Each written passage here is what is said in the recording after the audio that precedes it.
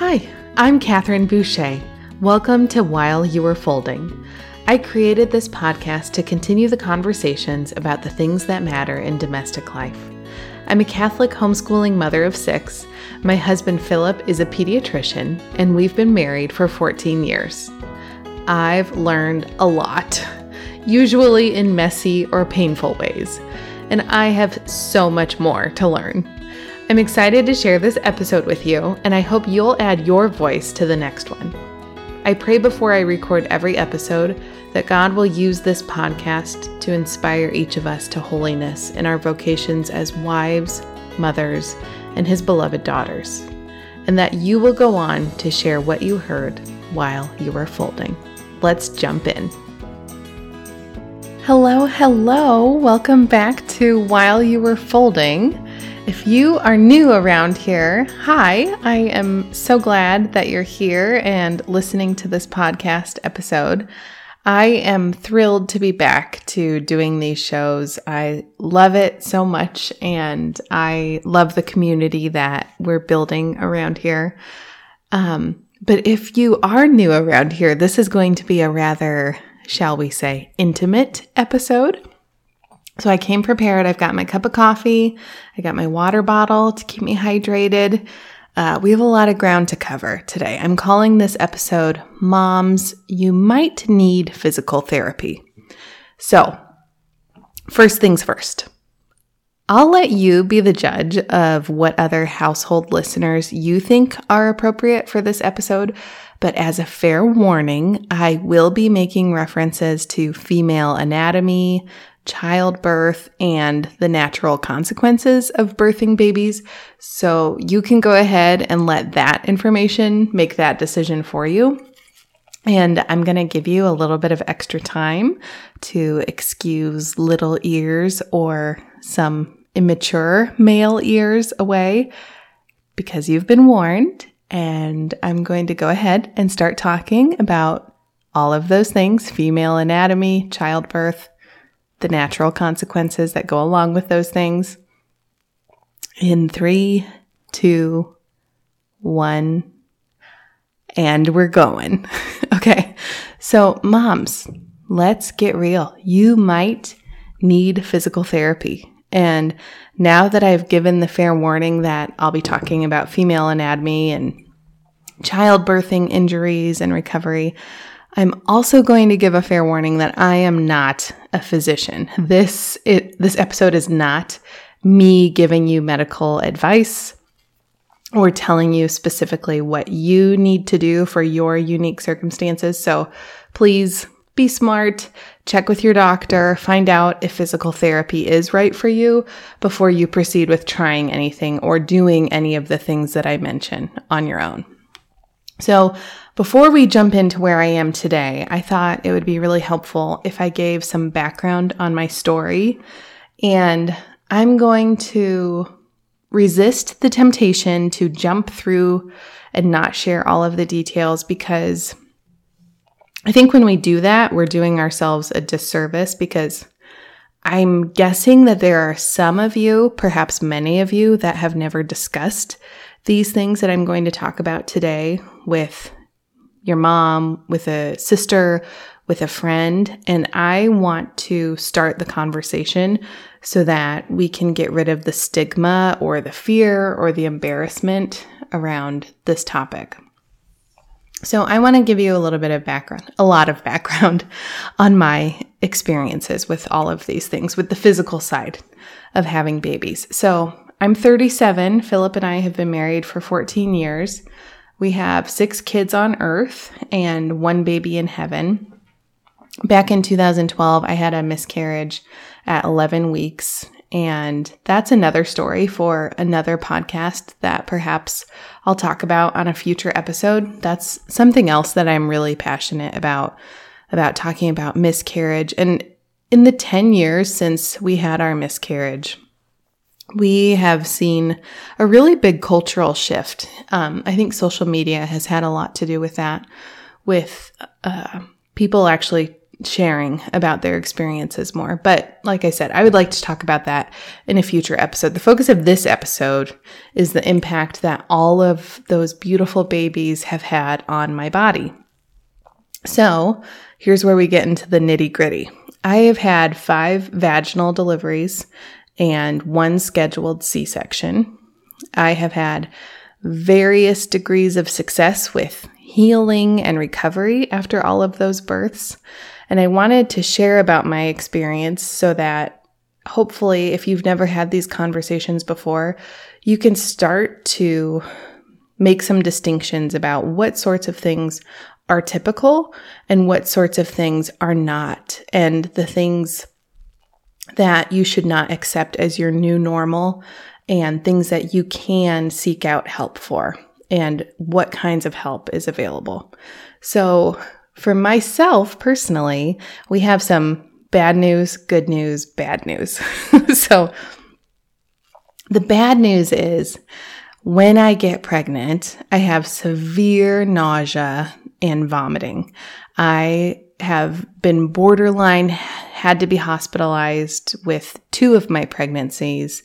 And if I fought for getting some more help, I probably would have been hospitalized. I was severely dehydrated, feeling very ill. I wasn't getting enough fluids. So this severe chronic vomiting was not only really difficult physically, but it was really difficult emotionally.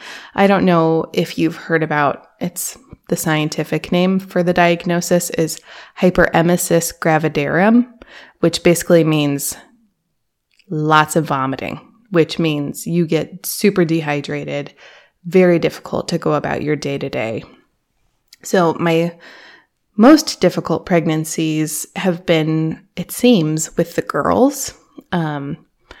But I am sick early on, within a week or 2 of getting a positive pregnancy test, right up until delivery. I'll be vomiting. The worst of the nausea and vomiting is up until I'm about week 24, week 25, and then it improves, but it never resolves the way it does in most people's pregnancies. But the amazing, wonderful, good news is that God blessed me with uber fertility. So I've gotten to have all of these amazing babies, and I tend to grow really big, healthy babies, and they love to stay put as long as possible. So that's the amazing news. The flip side of that, the bad news, is that they have to come out, and they're really big. So that's a big part of why we're talking about what we're talking about today. Their size makes for a really difficult exit. And I'm 5'3", so there's not a lot of room in there for them to go. So let's go back to the beginning when we had our oldest, Jane. She's 12 years old now. I was in labor for 2 full days. I pushed for 3 hours, and all of that pushing and all of those contractions were really hard on Jane as well. She had several decels, which means her heart rate was slowing down. And then both she and I developed fevers during labor. And I was up on all 4s with an epidural, trying to get her to descend into the birth canal. My doctor, this is my first delivery. My doctor was out of town, of course. And one of his partners, was helping us out, and he did not have the most amazing bedside manner. And our nurse that I had for the actual delivery part was not my favorite. And I was at this point still not good at being my own advocate. I will say, now that I've delivered 6 babies, I am such a better advocate for myself in the delivery room in terms of what would make me more comfortable, what would help my body, what I'm needing from Philip, what I need from the doctor. So if you are needing to work on conversation skills with your spouse, as you probably are with a first baby, and you're learning how to be comfortable in your own skin, it just compounds how difficult the delivery experience is. So I had all those things going on. And then the doctor really wanted to do a C-section because Jane was not progressing quickly enough. But eventually we got her where she needed to be, but the doctor did end up needing to use forceps. I had an episiotomy, but I still had 3rd-degree tears. So, a quick little anatomy lesson. So you have the vaginal opening, and then you have the rectum, the exit for your stool. When you have a 3rd-degree tear, you have tissue that tears from your vaginal. So you have, those of you on video, your vaginal opening and then your rectum below. And then the tissue connecting the two, that area is called your perineum. And when Jane was born, the tissue tore almost completely through to the opening, the sphincter muscle there. So absolutely awful, really difficult recovery. And if I'm honest, things have never been the same, have not healed well. Jane was 8 pounds and 7.5 ounces. So really good size first baby. I was thrilled to have this beautiful, healthy baby with no problems. She had this really severe cone head from the difficult delivery that she had, but it resolved really quickly. But I was not able to sit upright comfortably for about 6 months after she was born.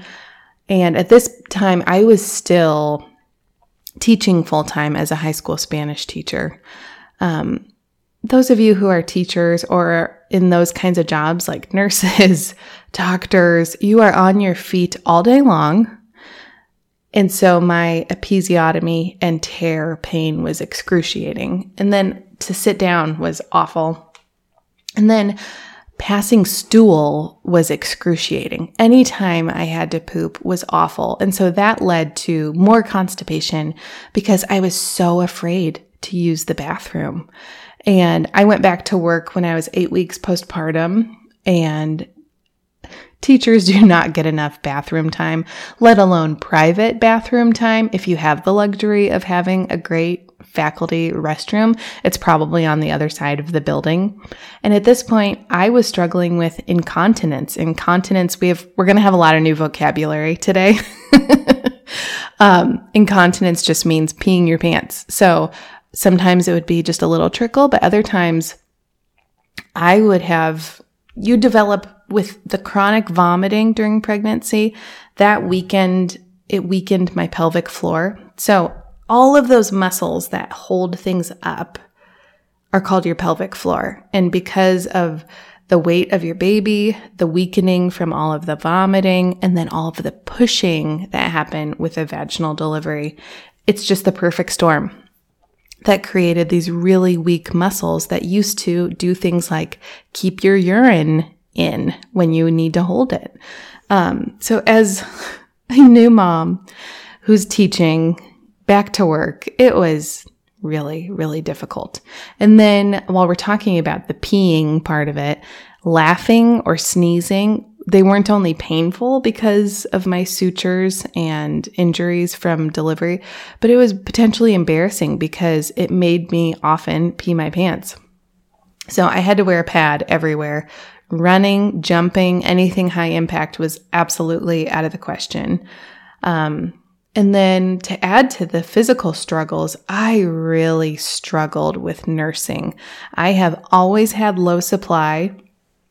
This is probably another episode of the podcast, breastfeeding, because I think there's so much pressure and so much unnecessary shame on that podcast and being on that topic, not the podcast.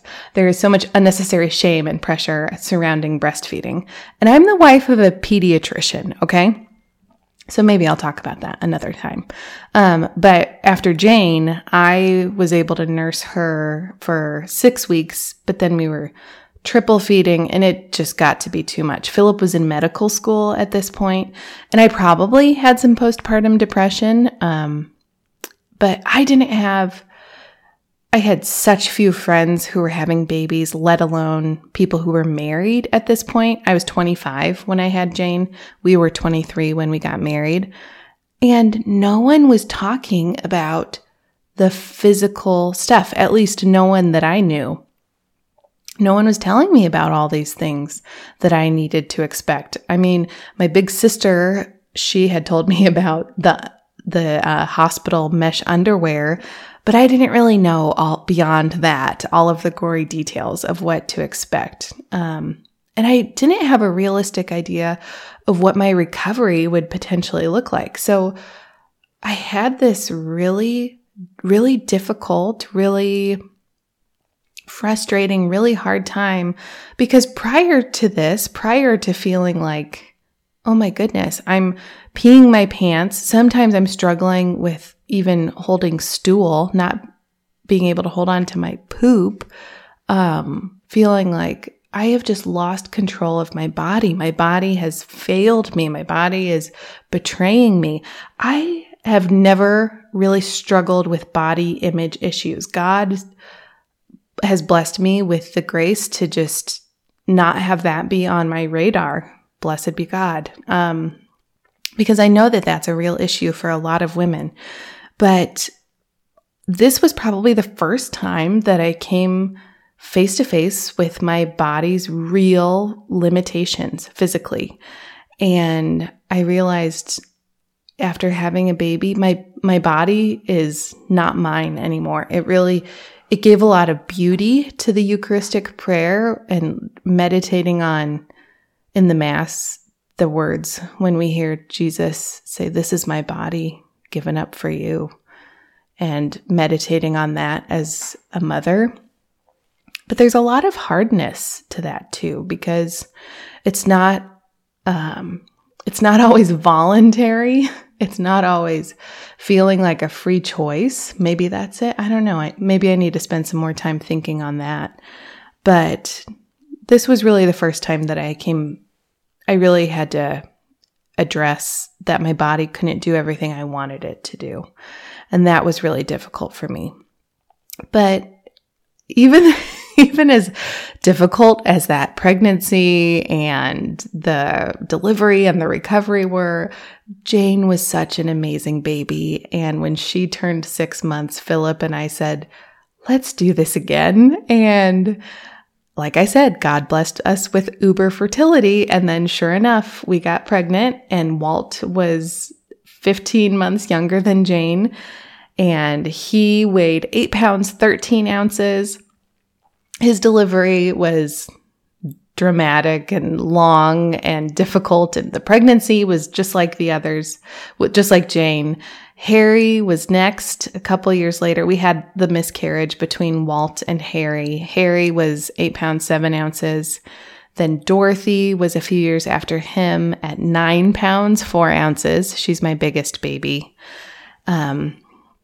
Those 3 babies, numbers 2, 3, and 4, they had to be induced because my doctors were concerned about size in the birth canal. And sure enough, Dorothy was so large that she actually got stuck and had what's called shoulder dystocia, which means that her shoulders got stuck in the birth canal. And praise you, Jesus, my doctor is incredible. And she was able to maneuver Dorothy to get her out without somehow damaging her clavicle, breaking her clavicle, or hurting her nerves in her arm. So that was Dorothy, number 4. And then Philip and I have always felt a call to adopt. And those of you who have been listening to the show for a long time might remember that after Dorothy, she was born in 2016, we applied to adopt internationally. And things in the international adoption world have become more and more difficult for families with several children. So at this point, we have 4 kids. And we were hoping to adopt from China. And then a couple of different things happened with the program, and we had to no longer adopt from China. And then we ended up getting our home study completed and had just about all the paperwork done. And then the program closed, and then we had to switch to South Korea. We were going to adopt from South Korea. Had everything done, and we were about to send off our dossier, our formal application, when we found out that we had Gloria coming on the way.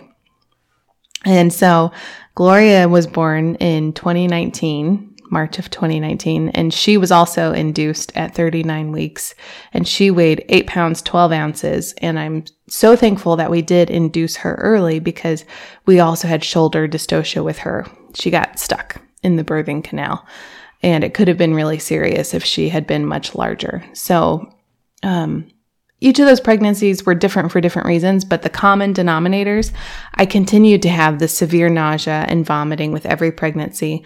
And that chronic vomiting, just think about the human anatomy and what happens. Every time you're vomiting, you are putting so much pressure on your pelvic floor.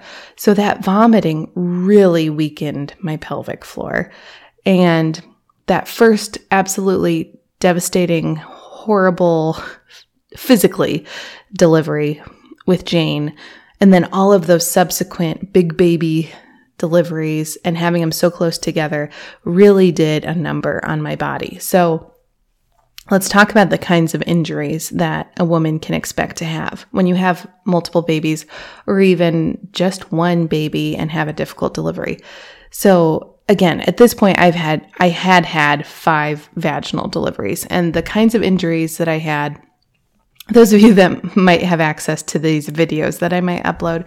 So, and I know I'm not positive on the pronunciation of this first one, but when you have abdominal separation, those babies can just completely push your tummy muscles apart. And then you have this separation between your abdominals, and it's called, I believe, diastasis recti is how I've always heard it pronounced. But basically you have that separation. So if you're laying flat and you try to do a sit-up, you try to lift your head up, you're going to have some separation between the muscles, and you'll start to see your tummy will kind of cone up between your abdominals, and you'll be able to stick some fingers in between those abdominal muscles.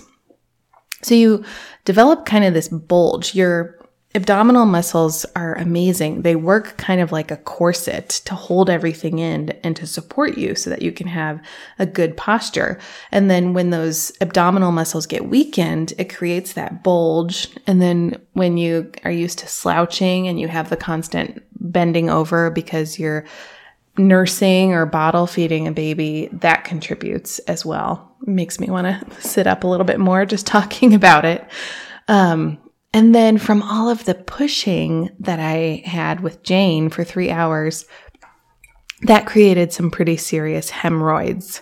Hemorrhoids are basically just blood vessels that have gotten really swollen right around your rectum. And having the fear to use the restroom compounds the issue, because then that creates constipation. And when you have severe constipation during pregnancy, you have the weight of baby on you, and then you're pushing during delivery. Again, it's like a perfect storm for hemorrhoids to be a chronic issue. And then here's probably the most graphic part of all. Okay, so again, little ears, male listeners. So you have all of this pressure and pushing, and you have a weakened pelvic floor. Okay, so oftentimes one of the major issues, we laugh about people peeing their pants when they go on a trampoline or whatever, but you will have what's called prolapse. So if you have the vaginal opening right here, you have the rectum right behind, and then above the vaginal opening, you have the uterus. With all that pressure, you're going to start to see, in some women, not all, and in some women, you might have all of the above, the uterus will start to descend into the vaginal opening and even come out. So that's called uterine prolapse. In some women, you'll start to see the bladder start to descend into the vaginal opening, and that's called cystocele.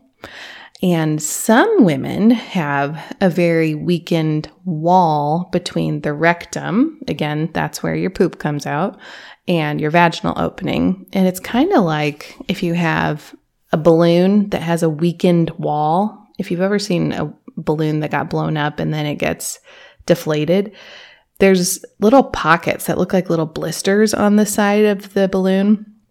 And that weakened wall between the vaginal opening and the rectum can cause the bulge from the rectum. Every time you pass stool, that puts pressure on the rectum wall, and that rectum starts to descend into the vaginal opening and can come out the vaginal opening. And that's called rectocele. So you could have the uterus come through the vaginal opening. You could have the bladder come through the vaginal opening, and that's called cystocele. And you can have rectocele when the rectum starts to descend into the vaginal opening. So I've had various degrees of all three, and more often than not, postpartum, I battle all three of them. So you can imagine what that would feel like. Lots of pain, lots of discomfort, and even some embarrassment. You talk about inability to just do life the way you want to. It makes you, when you have young kids, you're not able to be as physically active with them as you want to be in terms of getting down on the floor, all of the bending over, picking them up. It's really difficult when you have these physical things going on because you feel like you don't have control over your bodily functions. And it makes being a young, active mom very difficult. And it makes your exercise life very difficult. And unfortunately, I didn't know that physical therapy was even an option until we moved to Lincoln. And that was back in 2014. And I, at that point, had already given birth to 3 babies. And looking back, I am just so surprised and disappointed that no one had ever mentioned to me that I should pursue physical therapy for pelvic floor dysfunction. And this is not okay. Every OBGYN, every primary care physician that treats a woman that has given birth should be telling moms about antepartum, postpartum, and in-between physical therapy. There is so much that we can do to take care of our bodies, both before birth and after birth, but also the in-between to try and keep ourselves strong. And I started seeing a physical therapist for pelvic floor dysfunction after Dorothy. So that's after our 4th baby.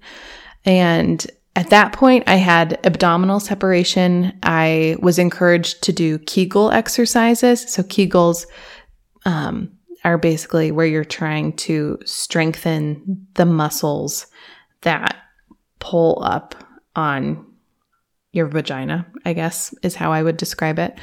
And also to do some different breathing exercises. I would say that I had minimal success with that series of physical therapy, especially I thought I had quite a bit of success, but compared to my latest experience, I would say it was very minimal.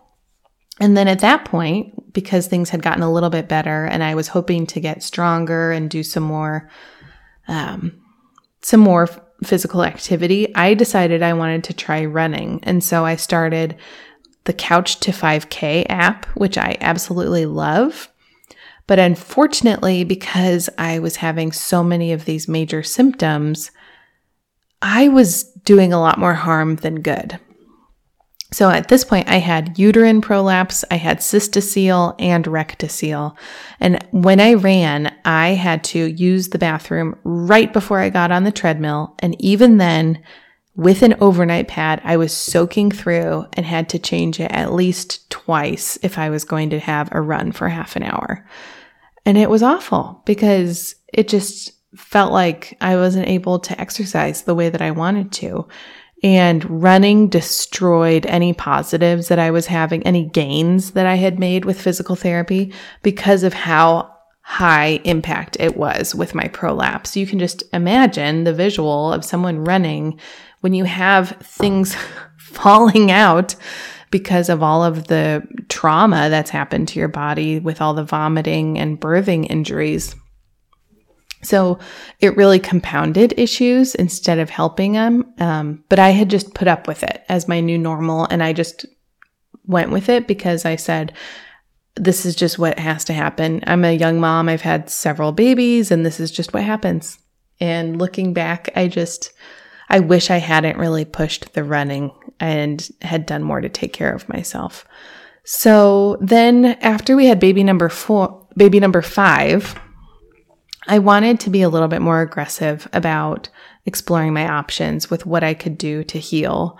And I talked with my OBGYN about corrective surgery and what the recovery time would look like and what my options were. And basically, if I were to pursue surgery, I would have to see a colorectal surgeon, so a doctor that does repairs of the GI system. And my doc did not feel comfortable doing that, and she wanted me to see someone in Omaha for that. So I went and I got a consult just to have her opinion. And basically, she was wonderful, and I think she would do a fantastic job, but she was very no nonsense and straightforward and wanted me to know that she would not be willing to take me on as a patient until I definitively knew that we were quote unquote done having children. So we're Catholic, we do NFP, and a lot of doctors are not super excited about you saying that that's your plan.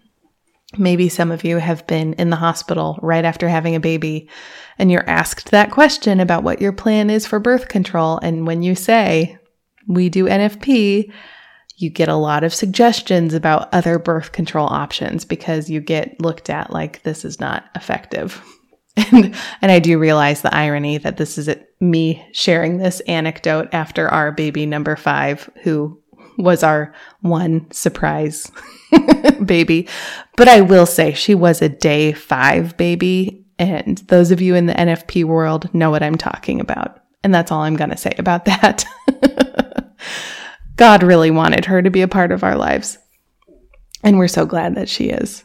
Life would not be the same without Gloria. So I explored corrective surgery, and she basically said, I am not going to do this until you're done having babies. So I kind of walked away from that appointment thinking, okay, well, I have a lot of childbearing years left at this point. This was 3 years ago, so I would have been 34. So looking at least until probably age 40 before I could even at the earliest be entering into menopause. And that felt like a really long time to put up with all of these physical issues. And then I talked with my OBGYN about, I'm having so much pain and discomfort. I'm not able to exercise the way I want to. What other options do I have? So at this point, I learned about what's called a pessary, Pessary, pessary. And a pessary, they come in all different shapes and sizes and even styles. But a pessary basically is, every one that I have ever had is made from silicone, and they're bendable, but they're shaped round, and they are all different shapes and sizes. So some are really small and some are much larger, and they have a curved circle around the outside, and then they have some material in between. And the idea is you fold it into the shape of a taco and insert it into the vaginal opening, and then it springs out, and it's supposed to do the job of supporting those tissues that are weakened and have descended into the vaginal opening so that you can do those higher impact activities or even just walking. Some people wear pessaries for several weeks at a time, sometimes a few months at a time. Older women often will wear pessaries, and my OBGYN and her nurse have shared with me that the older patients have a lot of difficulty inserting the pessaries and removing them themselves. And so they actually have appointments with the doctor to do the insertion and removal for them. Obviously, they make things like sexual intercourse difficult. Most younger women just insert and remove the pessary for higher impact activities, but otherwise aren't wearing them. But some women, for example, maybe you're a surgeon and you have to be on your feet for several hours on end, may use a pessary for those types of activities. So I went ahead and got a pessary. It was some trial and error to find the right style and size that worked for me. And I was running, but I had some worsening symptoms. And the pessary had really helped with the prolapse issues that I was having. So that was good. I will say it was quite uncomfortable, but it helped so much with the incontinence, with the peeing issues that I had, that I just kept going with it. And then a few years later, we decided in the fall of 2020 that we hoped to grow our family again. And we, blessed be God, got pregnant with baby Helen. And that started a roller coaster pregnancy that was unlike the others. It had been pretty similar to the others in a lot of ways, in the sense that I got sick like I always had. But this time around, I had been monitored pretty closely because I had received a diagnosis after Gloria was born. After baby number 5 was born, I was diagnosed with Sjogren's syndrome. And Sjogren's can cause heart block in babies that have a mom that has Sjogren's syndrome. But fortunately, none of that was going on this pregnancy, but I did have to be monitored very closely.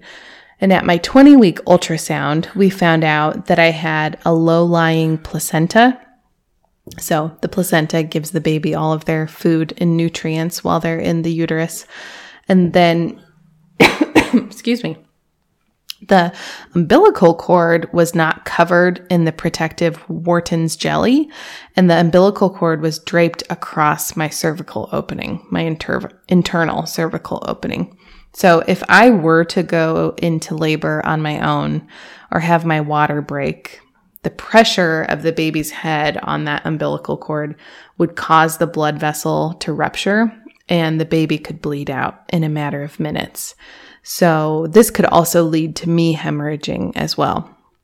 And unfortunately, vasoprevia is not always diagnosed before labor begins, and it can be fatal to both baby and mother if you don't have a medical team that's right there and able to take care of you.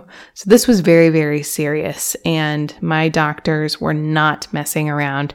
And they went back and forth with the plan of having me be hospitalized and kept on modified bed rest in the hospital so that I wouldn't go into labor early on my own.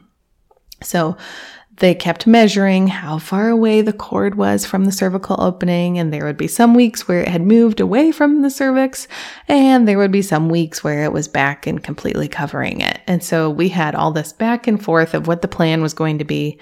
And eventually I started receiving shots to develop baby's lungs. So with the steroid shots, the hope was that baby's lungs would be developed enough so that even if we had to have baby be born preterm, that baby would do okay and be able to breathe well without assistance. So I was there for a checkup at 35 weeks, but I was having prodromal labor.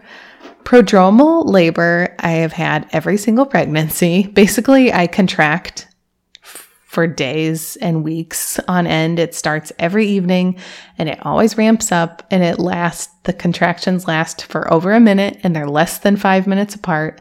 And I think I'm going into labor, and they don't end up doing anything except being really painful and uncomfortable. So you get exhausted. So this was going on when I was 35 weeks, and my doctors were not excited about this because of the pressure that those contractions were putting on the umbilical cord and what it could do to baby. So I got hospitalized from that appointment, and they let me keep cooking her for another 2 days while I was on the monitor. And then Helen was delivered at 36 weeks and 1 day. And this was a scheduled C-section because they were not going to take any chances with her going through the birth canal with the umbilical cord being the way it was. And the moment they made the incision that burst my waters, the cord on the umbilical cord vessel ruptured.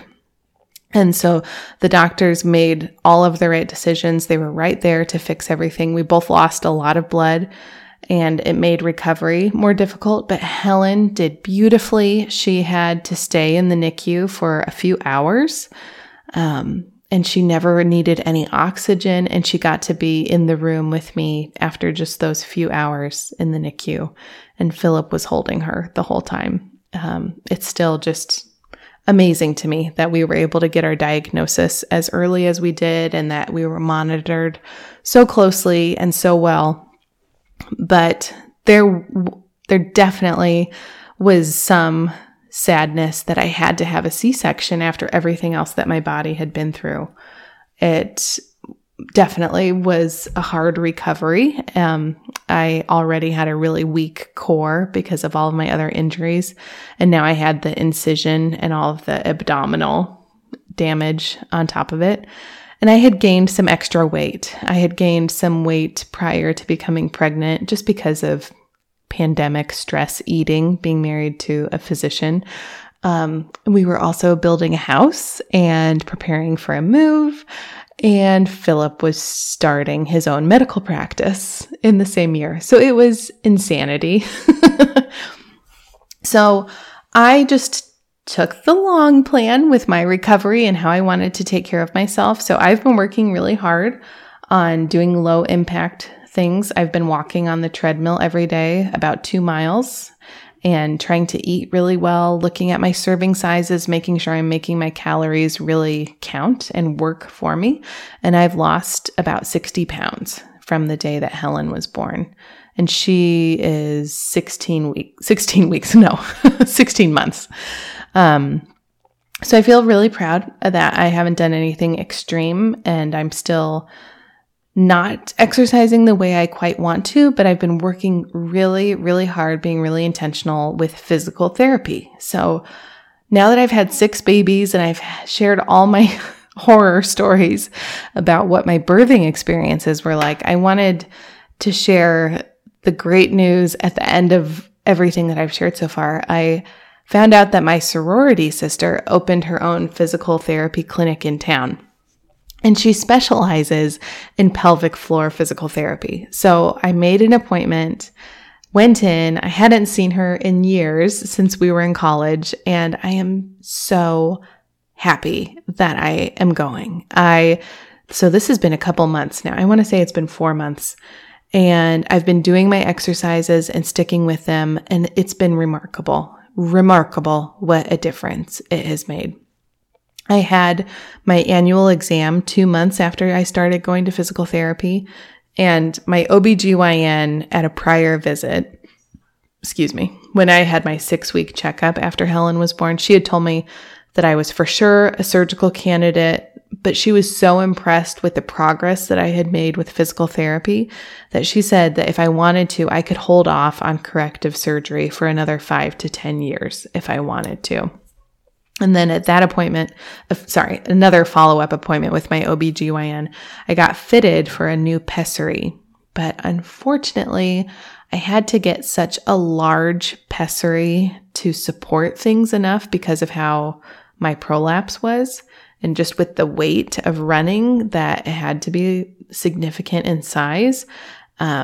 That unfortunately, I tried to do day 1 of Couch to 5K, and it was fine when I was running, but afterward, I noticed, oh man, I've got some serious injury going on here.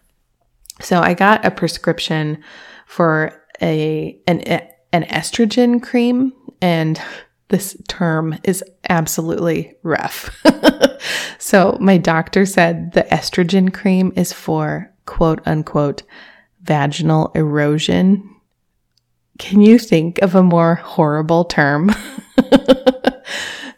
But for real, this stuff, I know I'm not super excited about hormone creams and all that, but this one has very minimal absorption into the bloodstream, and it's doing so much repair work to those tissues that I think it's worth it.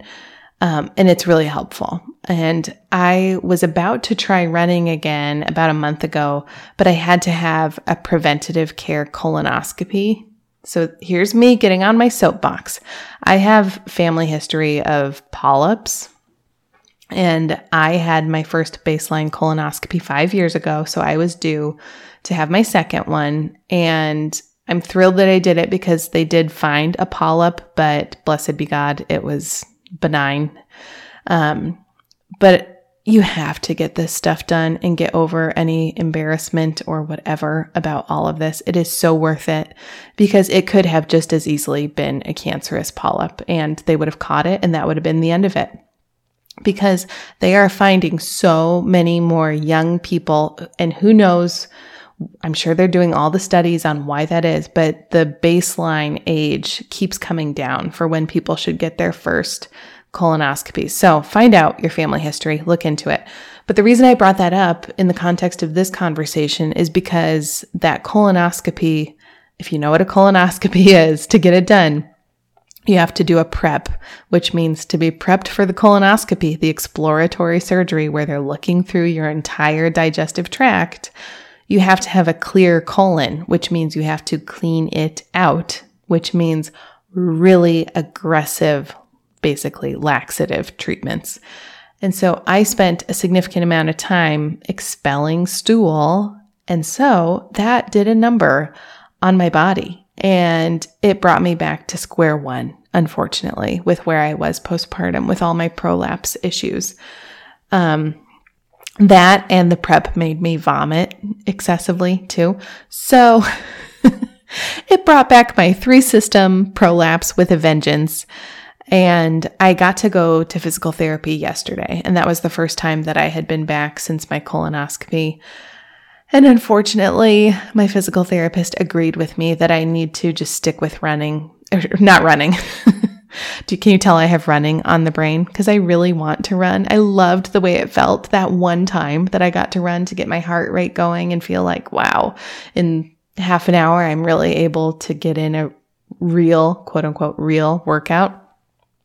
But it's not worth it because of the damage that it did. So at this point, I'm going to need to stick with walking for probably another month.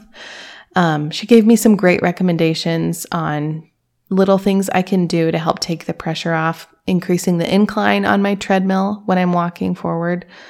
But my prolapse is just too severe for me to be running right now. But I wanted to say, if you are in a similar situation, there might be other things that you could be doing. So I, with this Sjogren's syndrome, have experienced a lot of dryness. Sjogren's causes joint pain, GI stuff, blah, blah, blah, fatigue, all these other things. It basically affects all the major systems of your body. But one of the biggest things as a woman in the way that it affects me is moisture. It makes all of this prolapse issue compounded because I don't have any moisture in my lady area. So yeah, that vaginal moisture has to be replenished by having a special cream. And that has made such a difference in my day-to-day comfort. So if you are having dryness, a lot of women just have dryness because of childbirth and what's going on cyclically. You might have different times of the month when you're drier than other times of the month. So talk with your doctor about finding some sort of a special cream or gel, something that is good for your body and your personal situation. I also saw a gastroenterologist when I was about 6 months postpartum and came up with a plan with her, and it's made such a difference. You don't realize how your bathroom habits have an impact on all of these kinds of injuries. So I have this regimen, and now that I'm talking about all these things, I'm going to share them because as specific as and maybe it's embarrassing for some of the people who know me to hear all this stuff, but I don't care because I'm willing to, I don't know, I'm not embarrassed about it because I want people to know you have options. So the things that are working for me, again, this is not me saying you should do all these things, talk to your doctor, but the gastroenterologist recommended that I scaled back on the amount of Miralax that I was having because that chronic constipation was really difficult on my prolapse. And she said, try to titrate it. Try to find out the dosage that's right for you. So I landed on 1 cap in my morning coffee. And then I'm having Citracel, which is a fiber supplement. Metamucil is another one. It's an orange powder that you add to water and it basically becomes slime.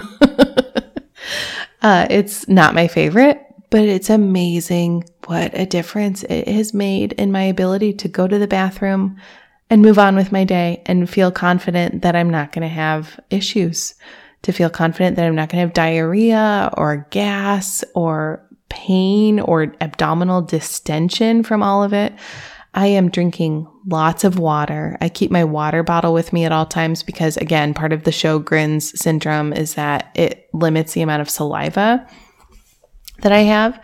So if you're listening to this podcast, as I know you are because you're hearing my voice, you might notice I have to take a pause to swallow every now and then because it's really difficult with my limited saliva production. And speaking of which, I'm going to take a drink of coffee. Okay, the next thing, you're going to laugh, but again, I don't care because it has made such a difference for me. I want you to look up the Squatty Potty. I'm going to highlight this in my notes right now so that I remember to share a link to it in the show notes. The Squatty Potty is basically a little stool, and you put your feet on it when you use the restroom. And you do that to put your body in the right position so that you can poop, so that you can eliminate stool in the way God intended for us to. So you think about it, when you squat, you are creating a straight line for the stool to be able to exit through your body. So the Squatty Potty is wonderful, and that's been a game changer as well. And if you are traveling or find yourself away from home, find something that you can put your feet on to get yourself into that position that the Squatty Potty can put you in. And just basic good bathroom habits have made a huge difference. If I have to go to the restroom, I just go right away. I don't make myself hold it anymore. I know as a mom that that's not always an option, but I feel like this is a commandment of adulthood that if you have an opportunity to go use the restroom, you just do it, whether you necessarily feel like you need to or not. And now the other thing that I learned through physical therapy and talking with the gastroenterologist and my first physical therapist that I went to is something that's called splinting. Now, you might get a little squeamish listening to this, but it's really important. And there is no reason why anyone should have shame or embarrassment about it. So remember back to when I first talked about how women that have prolapse sometimes have the rectum descending into the vaginal opening, and that's called rectocele. So when that happens, you have that weakened wall that's descending into the vaginal opening. So you can imagine when someone is trying to poop, when you're trying to pass stool, you have that bulge descending into the vaginal opening. It makes it much more difficult to advance the stool so that it actually goes where it's supposed to go because it's trying to descend from that weakened wall. Picture that balloon with that blistered looking side. When you have that happening, you need to somehow give yourself support. So what you can do before you go use the restroom is wash your hands really well, and you use your fingers, however many you're able to, or however many you need, to support that weakened wall so that the stool has the support that it needs to be able to evacuate successfully. And it allows you to complete a bowel movement without pain or discomfort, and it allows your body to try and heal itself without doing further damage. So splinting, talk with your doctor about that and figure out strategies so that having a bowel movement can be less uncomfortable and you can get the support that you need. Okay, now the last thing that I've been doing, I have a lot of specific exercises, so this isn't everything, but this just cracked me up because it was probably the most difficult, mind-changing thing. Breathing. I had to spend forever learning how to breathe.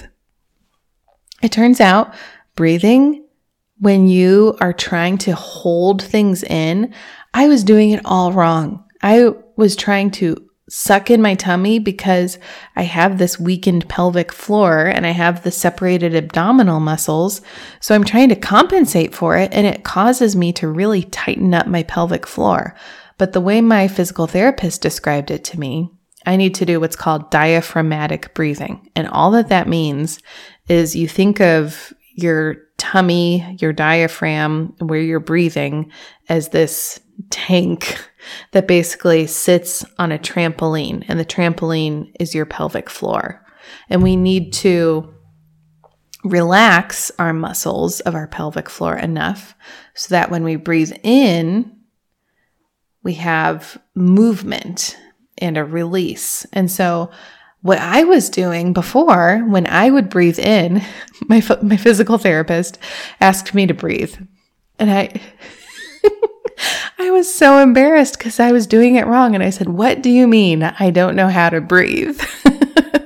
So when you do diaphragmatic breathing, and I'm going to butcher the explanation, I asked my physical therapist if she'd be willing to come on the podcast, and she said yes. So maybe sometime I can have her on. I'm not sharing her name today because I want to really firm up that she's comfortable with this. But basically, when you breathe in, it's belly breathing. Some of us have probably talked about this with our kids.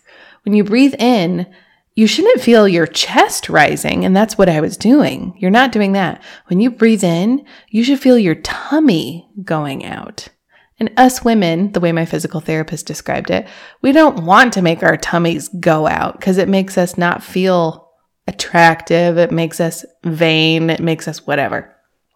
But get over it because it means you're not using your pelvic floor and your muscles correctly. So what you need to do, you breathe in,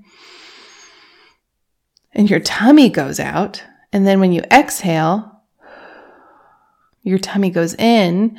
And then you think of like when you're zipping up your pants, you're tightening those things up and bringing things in, those Kegel exercises that so many of us have heard about. That's when you're engaging those pelvic floor muscles and bringing it in. So that image of a zipper bringing things up is really helpful. So the breathing thing, that cracked me up. And I talk with my physical therapist about this all the time.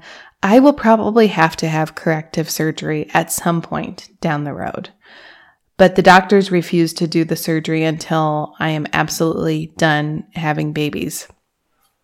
So in the meantime, I am babying my body and I'm doing what I can to get strong and healthy, but I'm doing it in a very slow, methodical way. And having to do surgery down the road in no way means that physical therapy right now is a waste of time because I am seeing huge gains and improvement in all of the things that I'm doing.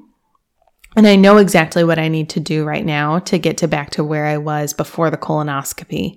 And I had been in a great place and I had gotten clearance from my physical therapist and my OBGYN to do some running. And had I not had that colonoscopy prep, I think I still would be running right now because I think I have a pessary that would fit properly and not cause vaginal erosion. Oh, that's awful. But today, I really wanted to go into all these details because if you are experiencing any of these symptoms, I want you to know you are so far from being the only one. And what you're experiencing does not have to be your new normal. And if you are experiencing any of these issues, discuss them with your primary care provider and your OBGYN and search for a pelvic floor physical therapist in your area so that you can start rebuilding your muscles of your pelvic floor and feel comfortable and confident in your body, because living with all of these things is not the way it's supposed to be. There is so much we can do.